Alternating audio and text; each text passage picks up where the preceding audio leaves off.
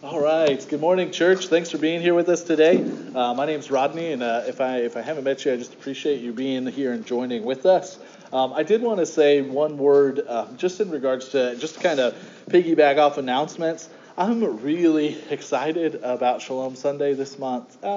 So if you don't know, if you're new, Shalom Sunday for us is just a way that each month, like, we believe in corporate worship, and the Bible calls us to come and to gather and to sing and to take of the sacraments and to hear the word proclaimed. But that's not the end all of the church. Like, the worship that takes place, what takes place here today is meant to spur us to then leave the building and be the church. And so for us, Shalom Sunday is a way that we seek together to help just create that rhythm in one another's lives and to help make that a framework for who we are. And so Shalom Sunday is the day when we worship, maybe outside of the norm, sometimes outside of the building, sometimes in the building, just in a different way. And so this month, Fostering Hope is going to come with a representative for them. Her name is Jenny, and I know Jenny really well. She is an amazing woman, an amazing believer who has a heart for foster children in our community. And she's going to come and she's going to educate us. She's going to do a little presentation and just help us, one, understand and acknowledge the need in our community, and then help educate us on how the church can be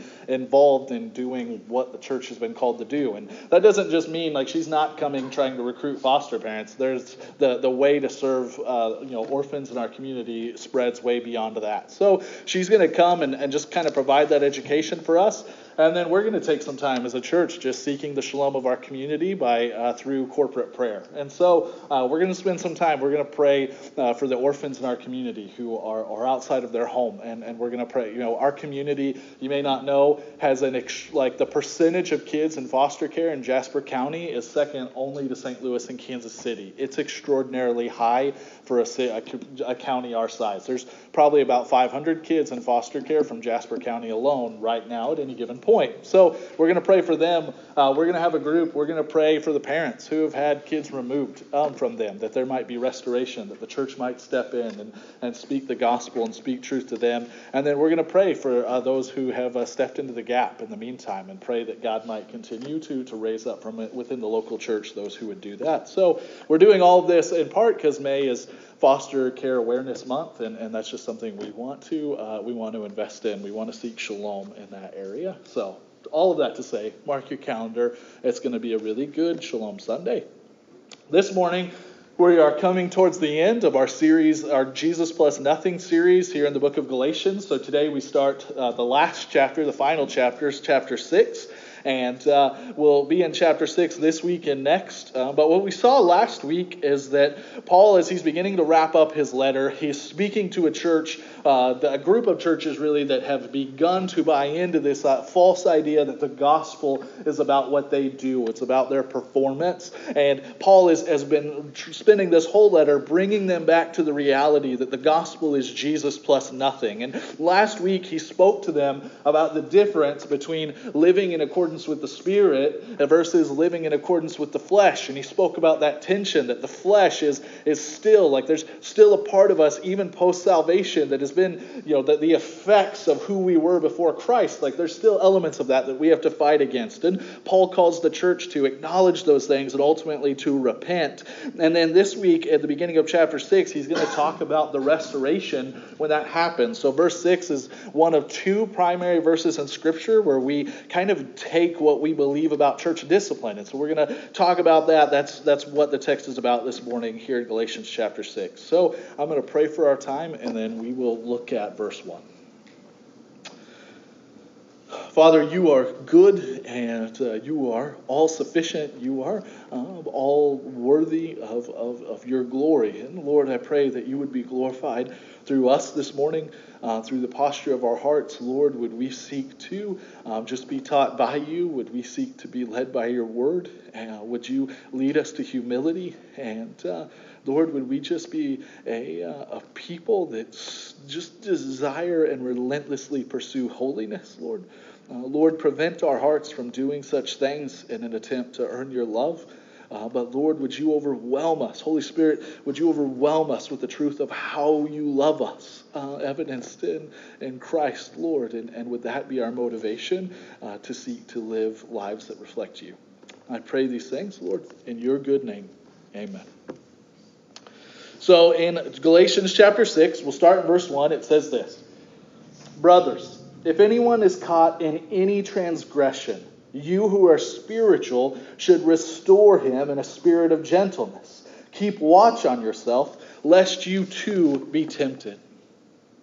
Here in this verse, Paul lays out this reality that the church is a family of sanctified sinners. That to be a part of the church is not to arrive at a place where you're no longer in sin. It's to arrive at a place where, because of Jesus, we can freely acknowledge the struggle with the flesh that we all live in. To be a disciple is to understand our shortcomings, and also in turn with that to understand our unyielding need for Jesus. That Christ himself says that it's those who recognize that they are sick that acknowledge that they need a physician. The church is not a group of perfect people. The church is a group of people who recognize their shortcomings, who recognize their sin, and recognize ultimately our need for Christ to change that within us. The Times once sent out this is a quote pretty well used, but they once sent out an inquiry to famous authors, and they asked the question, what's wrong with the world today? And G.K. Chesterton famously responded to the Times in a letter that read, Dear Sir, I am yours, G.K. Chesterton. And his witty response is really the truth of the heart of a Christian, that the problem with the world today is ultimately humans outside of Christ, that any of us, if not for the blessing of Jesus and the leading of the Holy Spirit, would be no different than the one that whose sin we might revile the most. To be a Christian, to follow Jesus, is to acknowledge that truth and to walk in it.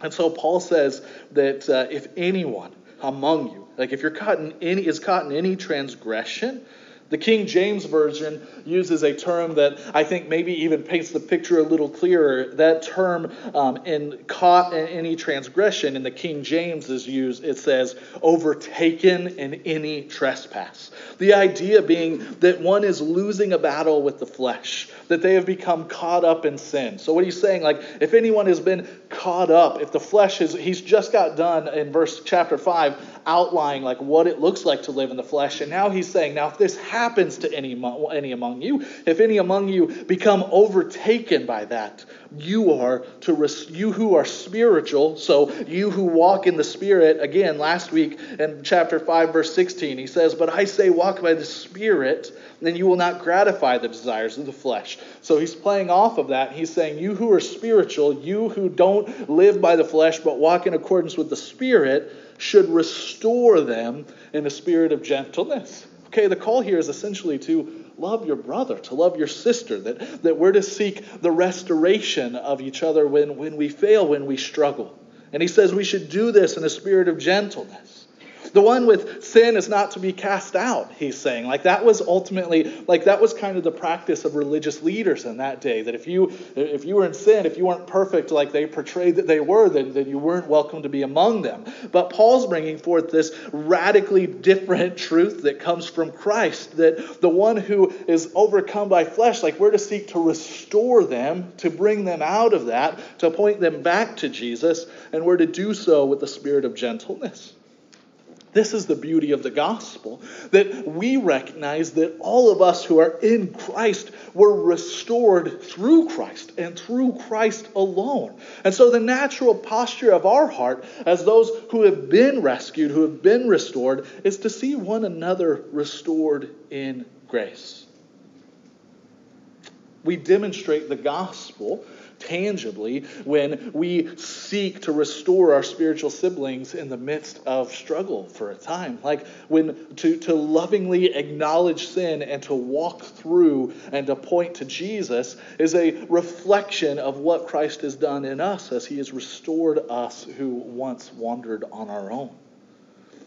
One of my favorite stories in all of Scripture comes from John chapter 8.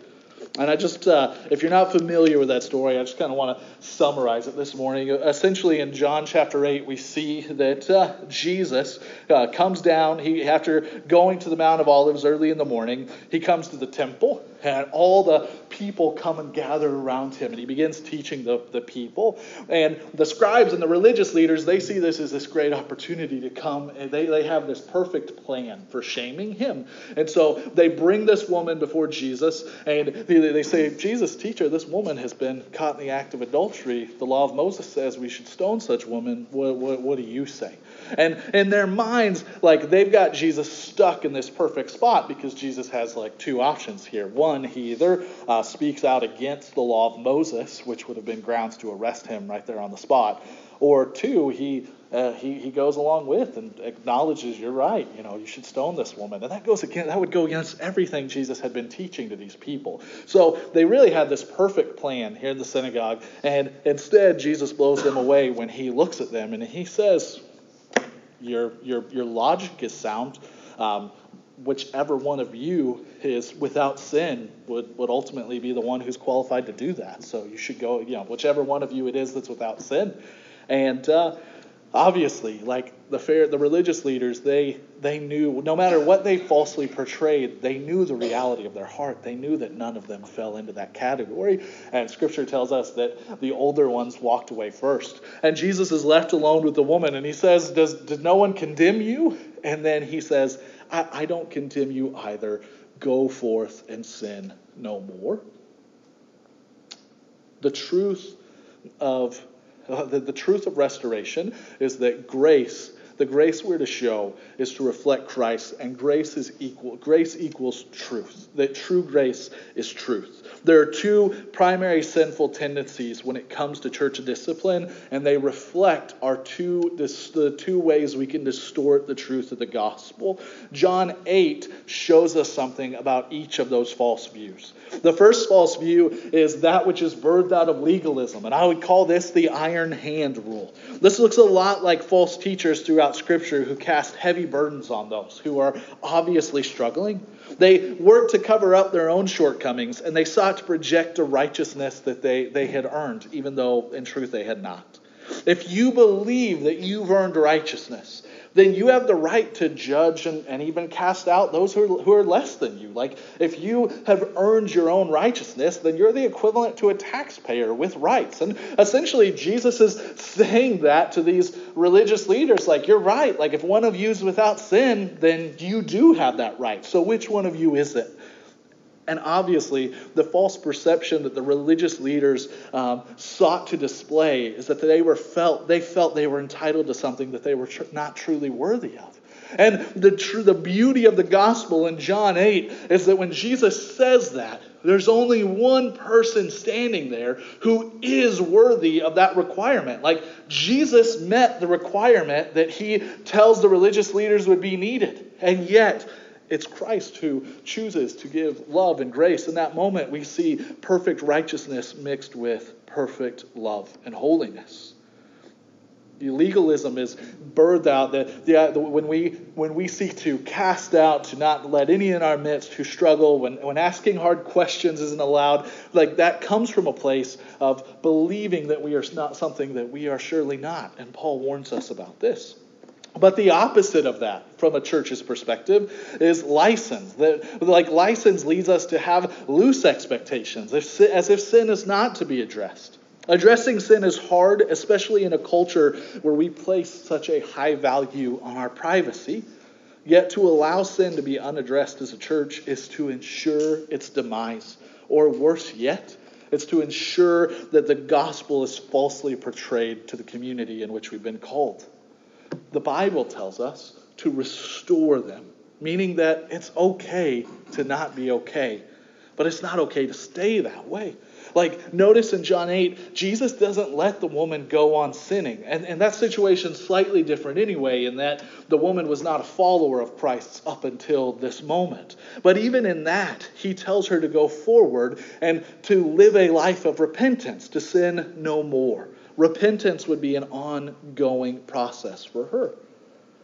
This week, I read a quote, and I would love to tell you or portray that this quote came from some commentary or some really thick book I read, but this quote came from Kevin DeYoung, who's the pastor of Christ Covenant in North Carolina, and I'm just going to own it as a tweet. Okay, it is a tweet, but it's good, and so I'm going to read it.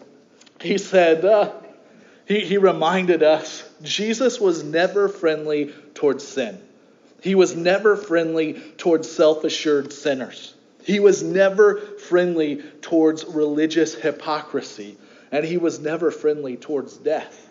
That as much as iron-handed legalism leads us to cast out those that Jesus calls us to draw near, the opposite of that, to not address sin, to be a people who don't value holiness. And God calls us to neither of those, but he calls us to the gospel.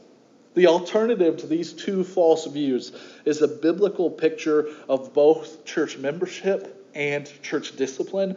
And it's the very reason that we value church membership in the way that we do. Church membership is essential. The reason this text leads me to that is because church membership defines who it is that we're responsible to restore.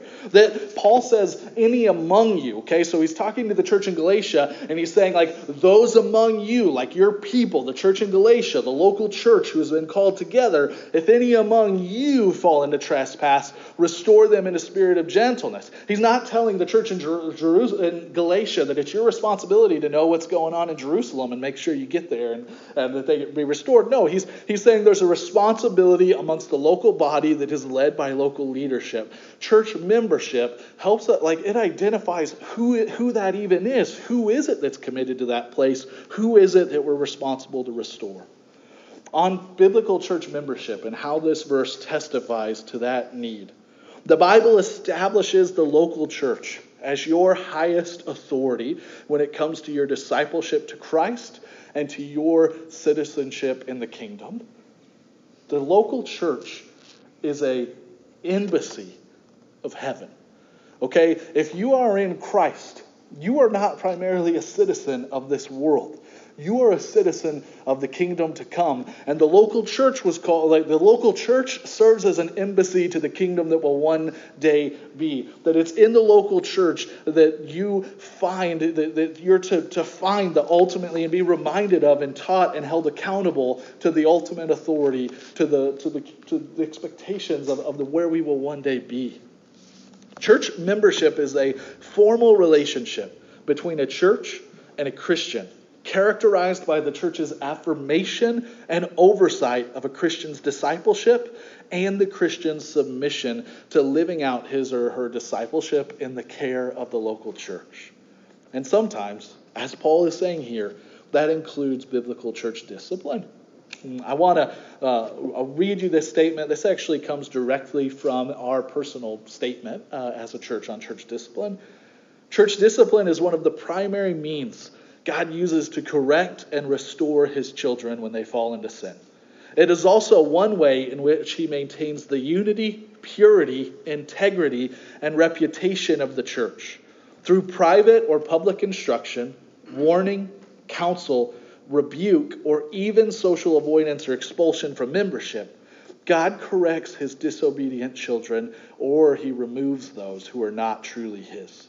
Christ himself declared the church to be heaven's instrument in carrying out this difficult but necessary function.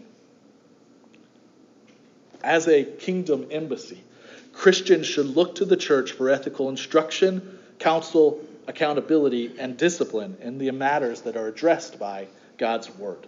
And that looks different ways in different seasons. And that can be over a period of time. But ultimately, Paul reminds us here, he reminds the church in Galatia that it is the church's responsibility to restore in a spirit of gentleness. But he tells us, he emphasizes with that term gentleness, that this is to be done in love. The underlying purpose in every act of discipline must be love. Love for the individual, love for the church, love for the watching world, and ultimately love for Christ. In verses 2 and 3, he continues with this. We do this because we're to, in verse 2, bear one another's burdens and so fulfill the law of Christ. For if anyone thinks he is something when he's nothing, then he deceives himself.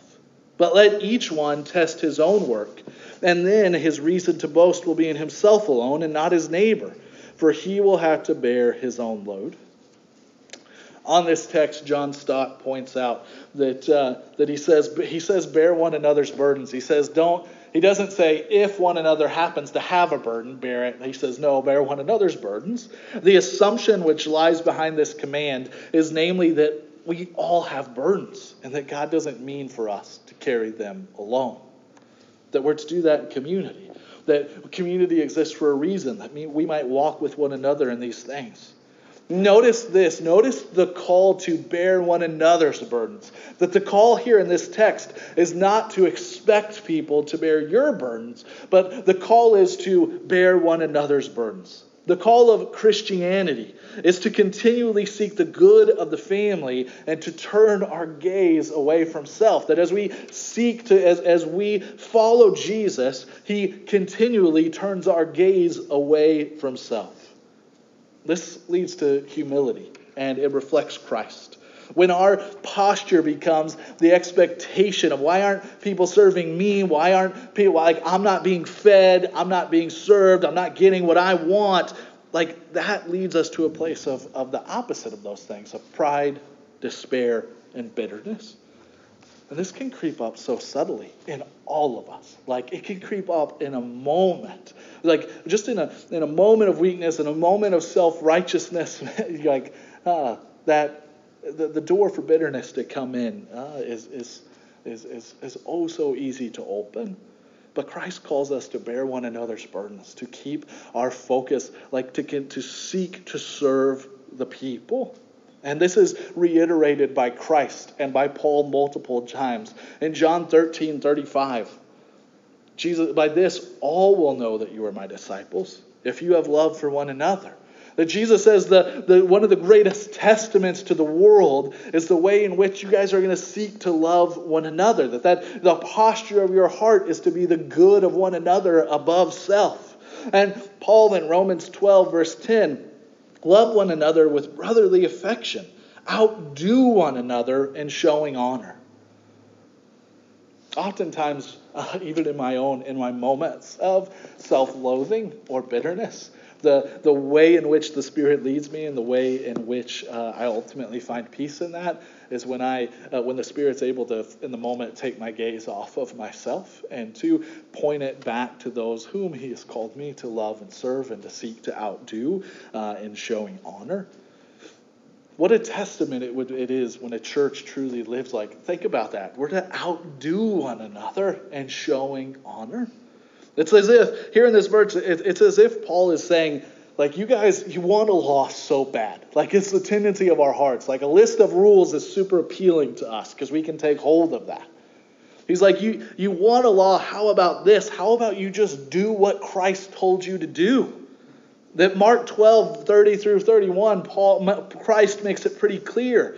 And you shall love the Lord your God with all your heart and with all your soul and with all your mind and with all your strength. The second is this: you shall love your neighbor as yourself. There's no commandment greater than these.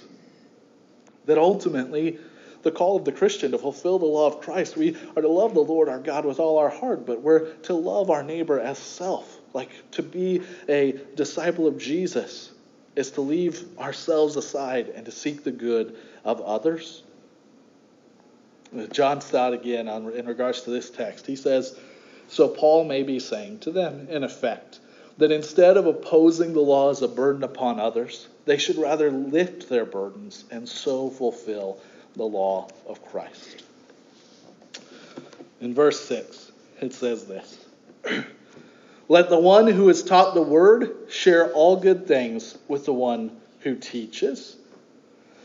Now, I'm going to be real straight with you. Here's a moment of confession for myself. In my original outline of this sermon, I did not touch on this verse. I just lumped it in because it just kind of made me uncomfortable. And I was convicted by that. And that's why we preach expository sermons, so that we have to do those things. And so I'm going to touch on this. It's here, the letter kind of begins to shift a little bit. Paul is wrapping up his letter to the church. And so he's just this is going to seem a little random, but he's just kind of throwing out there some things that they need to take seriously. The phrase, share in all good things, seems to be focused on, but not limited to, financial support. It seems that Paul is encouraging the church to provide for the needs of its leaders. Martin Luther wrote this about this text, and I was really grateful to hear Martin Luther write this because it resonated with me. He said, "These passages are all meant to benefit us ministers. I must say, though, that I do not find much pleasure in explaining these verses. I am made to appear as if I am speaking for my own benefit." And John Stott wrote, "The right relationship between teacher and taught, or minister and congregation, is one of koinonia, meaning fellowship or partnership." So Paul writes, "Let him who is taught the word share all good things," that term koinonia, "with him who teaches." This is a basic, though sometimes neglected spiritual principle that, like Luther, I confess, I find great difficulty discussing. I have just begun to prayerfully seek out some outside support that I might commit more time to, the preaching of the word and to serving the church. And I resonate. Like, that seems like a difficult thing to be honest and talk about. But it is in our text, and that's why we preach expository sermons here. Paul is teaching that those who feed and bless you spiritually should be supported by the church financially when it is appropriate. And Paul repeats this principle many times to the churches when he goes and seeks to serve them. In 1 Corinthians 9:11, he says, "If we have sown spiritual things for you, it's a great thing if we reap your material things." In 1 Corinthians 9:14, Paul says, even so, the Lord has commanded that those who preach the gospel should live from the gospel. In 1 Timothy 5:17, "Let the elders who rule well be considered worthy of double honor, especially those who labor in preaching and teaching." And Luke 16:11, "If you trust them with your spiritual health, you should also trust them to steward the gifts of God's people." So Paul wasn't ashamed to talk about this and continues to reiterate this to the local churches. And then in verse 7, Paul kind of again, he's wrapping up, he's bringing this letter to a culmination, and he says this in verses 7 through 9. Again, just seeking to kind of give those last encouragements to the church. "Do not be deceived. God is not mocked. For whatever one sows, that will he also reap. For the one who sows to his own flesh will from the flesh reap corruption, but the one who sows to the Spirit will from the Spirit reap eternal life. And let us not grow weary of doing good, for in due season we will reap if we do not give up."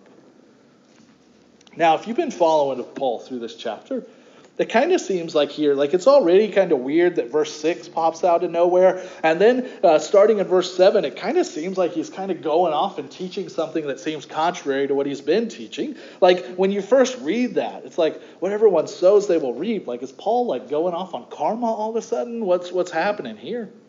If we're honest, it kind of seems that way. Throughout this letter, the message has continually been that God gives us not what we deserve, but what Christ deserved as a gift. But these verses almost sound like Paul's introducing this principle of karma, the idea that if you do good, good will come back to you. But that's not what Paul's teaching here. He is simply teaching a universal truth that doesn't change, that's not untrue for those who are his, and that is that what we sow, we will reap. In other words, where you are today is a result of the decisions you made yesterday. And where you will be tomorrow is connected to what you do today. There is connection between the decisions you make and the effects they have on your life and the lives of those around you. Paul doesn't say here, he doesn't say, people reap what they sow unless they ask for forgiveness. Forgiveness doesn't erase what you've sown. And the book of Proverbs is all about this. Even Proverbs chapter 1, verses 29 through 31 says, "Because they hated knowledge and didn't choose the fear of the Lord, they would have none of my counsel, and they despised all my reproof. Therefore they shall eat the fruit of their way, and they will have their fill of their own devices." In Christ, we are freed from the cost of our sin. But Paul's reminding the church that we still suffer its consequences. It still impacts our lives and the lives of those around us. So I'm going to give an example that maybe make this a little clearer and you can get on board with. Yesterday, I made my fairly regular trip to Empire Market to buy some of Hannah's delicious cinnamon rolls. Okay, they're a delight. If you have not been there, you need to go. Okay, they're delicious. Like, I could eat those cinnamon rolls every day. I could substitute meals with those cinnamon rolls.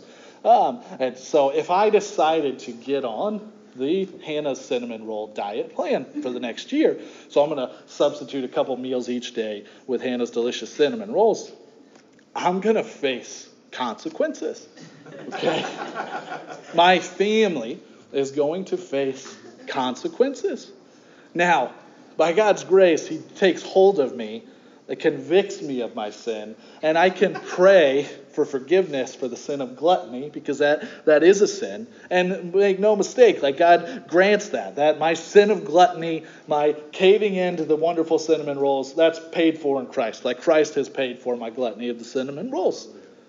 But that will not immediately change the effects of what I've done to my health and how I've affected those around me. It's not like God forgives me and all of a sudden, like, I'm good now. Like, no, like, there's going to be a long term, like, the effects are still there. It's going to take a while for me to recover from those. God's forgiven me, and that's the motivation I have to seek him and to seek to be disciplined for the good of the gospel. And God can restore me, but it's going to take time, and there's always going to be effects. Like, I'm never going to be able to totally rid of that time. And so Paul is reminding people of that. He's reminding Christians of that this is the reason that the license distortion of the gospel will not do. Because yes, your sins have been paid for in Christ, but there's still a great weight. There is still much harm that can be done. And this is one of the most difficult truths that new believers face. At your conversion, your perception changes, your perspective changes, your heart changes. But the world around you doesn't change. That the decisions that you've made for years, like those, you still have to walk in those. You still have to live in those. Now, because of the Spirit in you, you can do that. But Paul's warning the church here that, like, what you sow, like, you're still going to reap the repercussions of that. When you sow to the flesh, whether before Christ or even in Christ, you'll reap and have to walk in and deal with the corruption of that until Christ brings us home. He's telling the church that when you feed the desires of the flesh, you'll reap the consequences in your life. God will meet you there, and his blood covers your sin, but that doesn't change the damage done. And this is why sin is so weighty. This is why Paul says all throughout this letter, like, I'm warning you, because it's weighty. And this is why certain sins are spoken of more harshly in Scripture. All sin separates us from God, but certain sins sow greater consequence in the life of others. In these situations, again, Paul is saying, we are to restore one another for the good of the family. That it'll still be difficult, but we walk in those things together. But he says, when you sow to the Spirit, you reap eternal life. The ways of the Spirit lead to life even when we don't understand how. When we sow in the flesh, we cause harm to others in our life. We reap pain and suffering in our midst.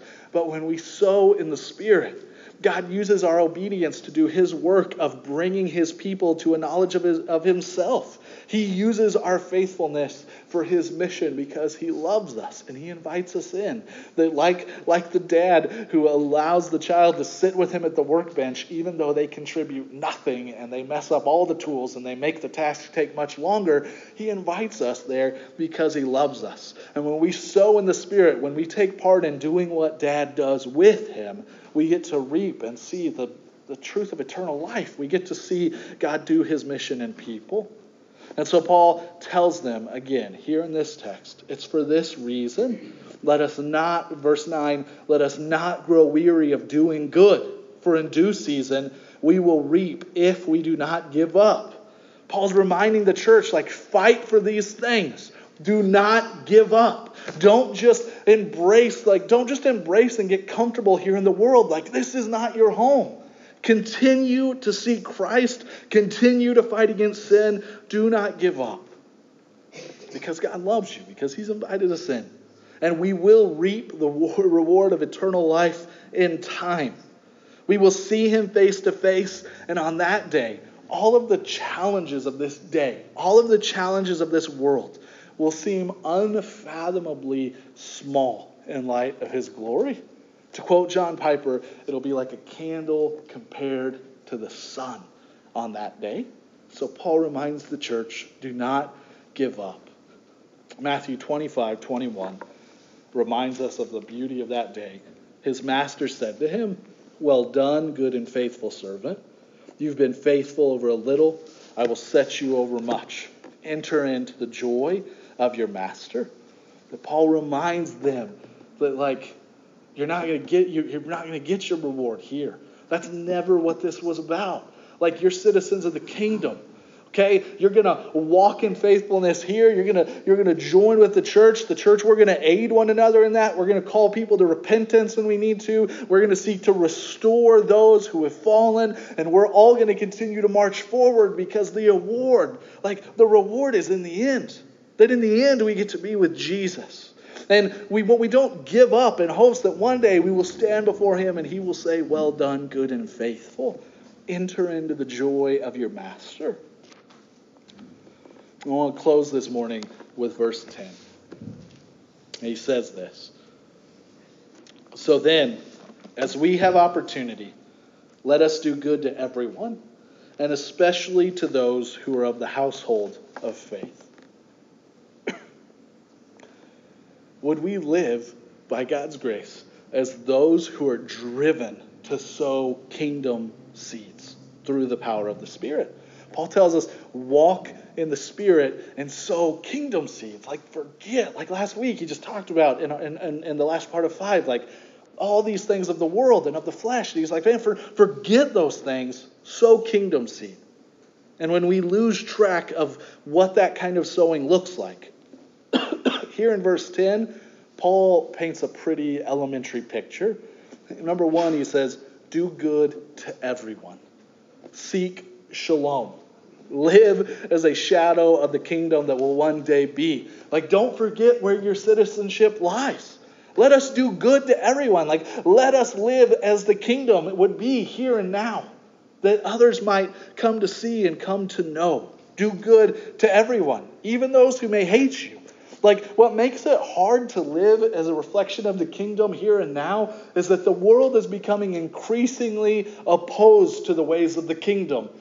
Our call doesn't change. Continue to do good to everyone. We're not called to stand on big stages, and we're not called to yell and defend ourselves against the world and to make our point. And we're not called to be opposing riots. No, Jesus doesn't tell us, take up your pitchfork and go let the world know. Hold your big signs.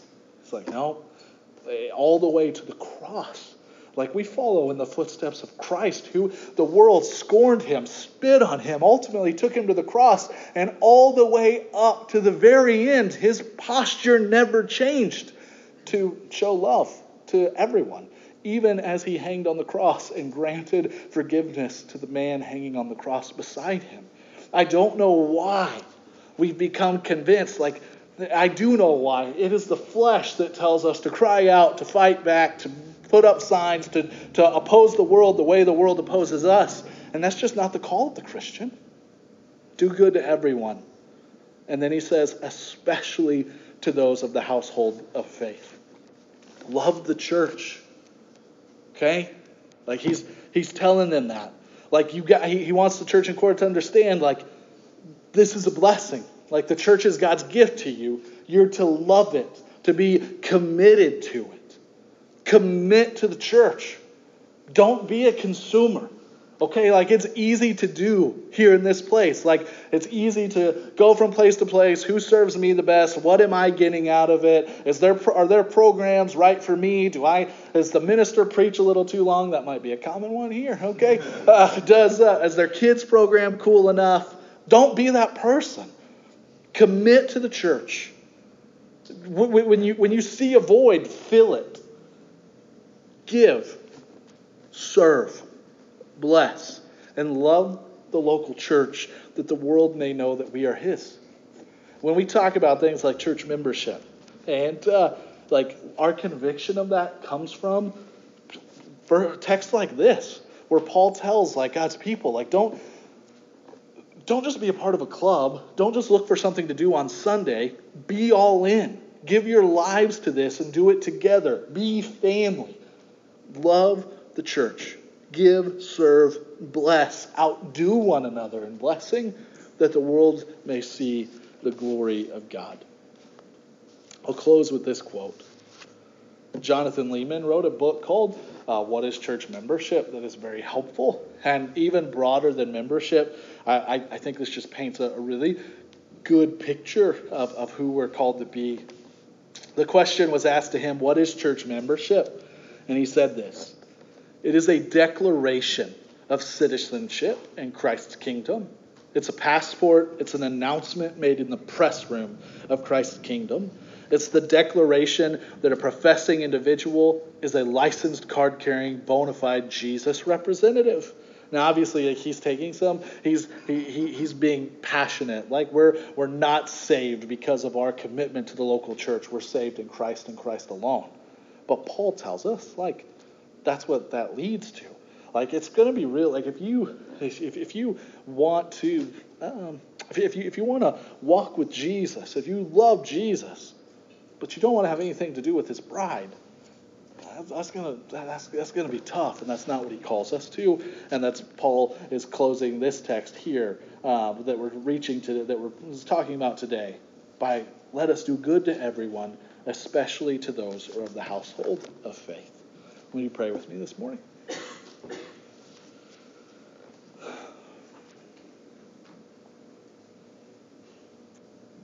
Father, thank you for your church. Lord, that you haven't left us just to be on our own, but you've given us the gift of one another, that we get to, here in this place, in this city, in this room, we get to share life together. We get to speak truth to one another. Lord, we get to be blessed in having others speak truth to us. Lord, would we see those things as such? Lord, would we be a people who open up our lives to one another, who open up our homes to one another, who open up our homes and our blessings for the good of our communities? God, you have to do that. Holy Spirit, I pray that you would continually press us into those things, and that you would do those things. Holy Spirit, I pray that we would be a people who are honest with one another, who can share our hurts and our struggles. Holy Spirit, I pray that by your power we could, by the power of the gospel, that we could speak truth and wisdom to one another in the midst of our struggles. Lord, would we be a people who hate sin, but who love you more? Give us wisdom in these things, Holy Spirit. Holy Spirit, I pray that you would give us a love for your church. Lord, everything in our culture and our lives, Lord, calls us to be consumers, and you've called us to be something different. Would you make it so? Would you build your church, Lord, through people, through us being faithful to what you've called us to? I love you, Lord, and thank you for just the good news, Lord, that you've rescued us, and would our lives reflect that glorious truth. I pray these things in your good name. Amen.